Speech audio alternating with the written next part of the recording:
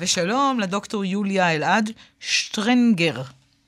נכון, צהריים טובים אסתי. שלום, המחלקה למדעי המדינה באוניברסיטת בר אילן. בואי נדבר בדקות הקרובות על איך אנשים מצביעים. האם אנשים יש להם השקפת עולם סדורה שעל פיה הם מצביעים, או שהרבה רגש מעורב בתוך ההצבעה, לפעמים עד הרגע האחרון, רגש שלא תמיד חייב להיות זהה עם דברים שהם מאמינים בהם. אז תראי, אסתי, אני רוצה לעשות הבחנה בין הצבעה גושית לבין ההצבעה בתוך הגוש. אז מה שאנחנו רואים זה שהצבעה גושית, פעם זה היה בעיקר סביב הסוגיה הישראלית. פלסטינית, שמאל וימין ייצגו לכאורה עמדות שונות. מה שאנחנו רואים זה שהיום לפחות, אין הבדלים כל כך גדולים בין ימין ושמאל, אני לא מדברת על הקצוות, אני מדברת על המיינסטרים.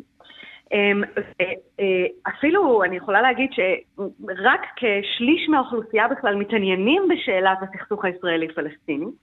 יש לנו גם עוד כל מיני תופעות מעניינות, כמו העובדה שבערך 15% מהישראלים בלבד מגדירים את עצמם כשמאלנים, אבל בערך 60% מהאוכלוסייה תומכים באיזשהו סוג של הסכם קבע עם הפלסטינים. אז לא מדובר פה, זה רק לכך שלא מדובר כאן בעמדות בהכרח, אלא במידה רבה מאוד בעניין זהותי, בעניין שבטי וזהותי. מה זה אומר העניין הזהותי הזה, השבטי הזה?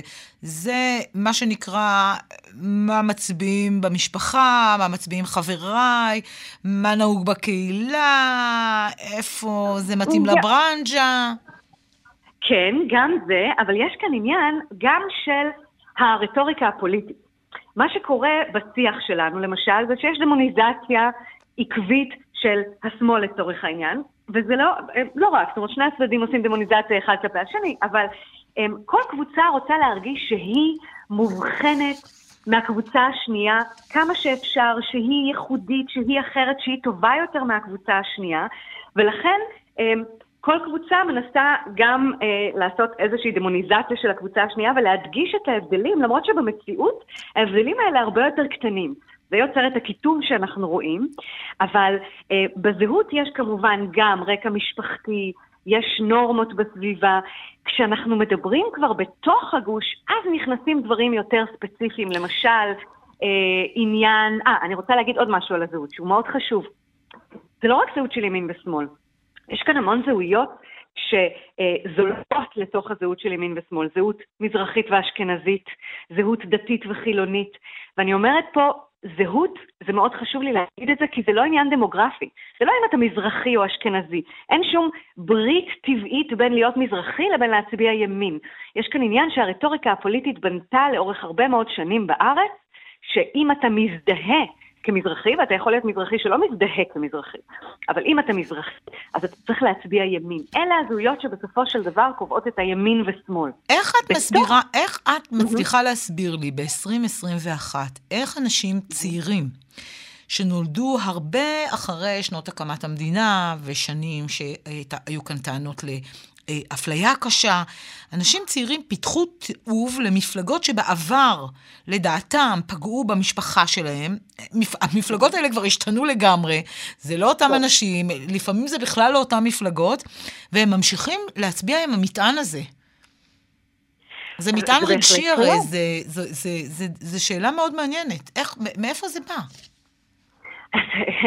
זה בא, תראי, אנחנו גם רואים את זה, יש איזה מין תסמונת דור שלישי, כן? הרי הדורות הראשונים שהגיעו וניסו להשתלב בתוך איזשהו אתוס אחד של ישראליות, ואז יש איזשהו backlash, יש איזשהו אפקט כזה של דור שלישי ששוב רוצים לחזור לזהות שלהם, אוקיי? שפתאום אנחנו רואים איזושהי דחייה כזאת של זהויות אתניות למשל בישראל, וזה כמובן בהתחשב בהיסטוריה, או לפחות בנרטיב שיש בהיסטוריה של מה הייתה מפאי, כי אני רק רוצה להזכיר שמפאי לא הייתה כזאת אליטיסטית, כן? היא הייתה פחות אליטיסטית ממפ"ם, אבל הנרטיבים האלה הם בסופו של דבר, ברגע שיש דחייה של הזהות המזרחית לתוך העניין, אני עכשיו עושה את זה מאוד שטחי, זאת אומרת, אם אני מזרחי ומפאי פגעו במשפחה שלי, אז אני לא יכולה להצביע מפאי. אבל אנחנו, אולי זה מפתיע, אבל אנחנו עד סוף הדורות. למרות שמפא"י ומפ"ם כבר לא קיימות, ונגיד מפלגת העבודה של היום אין שום קשר בינה לבין מה שהיה אז. ולמרות שנגיד השלטון עכשיו, הנוכחי, הוא זה שהציבור צריך לבחון, את יודעת, הוא נתן לך, לא נתן לך, עשה עבורך, לא עשה עבורך, אנשים עדיין הולכים אחורה. הם יכולים להגיד, לא קיבלנו זה, לא קיבלנו זה, אבל אנחנו נצביע בכל זאת עבור השלטון הזה, ולא נצביע עבור שלטון שלפני 50 שנה עשה עוול לסבתא שלי. זה האבסורד. זה מעניין מאוד. זה מעניין מאוד. זה הזהות נכנסת. אני רוצה לשאול אותך עוד דבר. איזה רגשות משחקים תפקיד? יותר. פחד או אהבה? שנאה או אהבה? אני שונאת אותו או שאני אוהבת אותה? או להפך?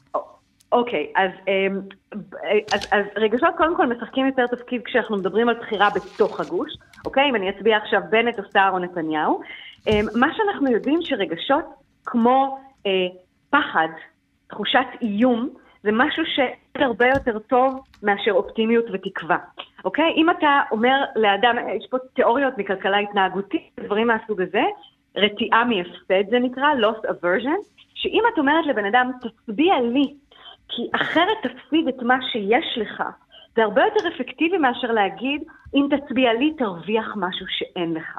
זאת אומרת, אנשים שמים משקל הרבה יותר גדול על הימנעות מהפסדים, מאשר לשאוף לעתיד ורוד יותר.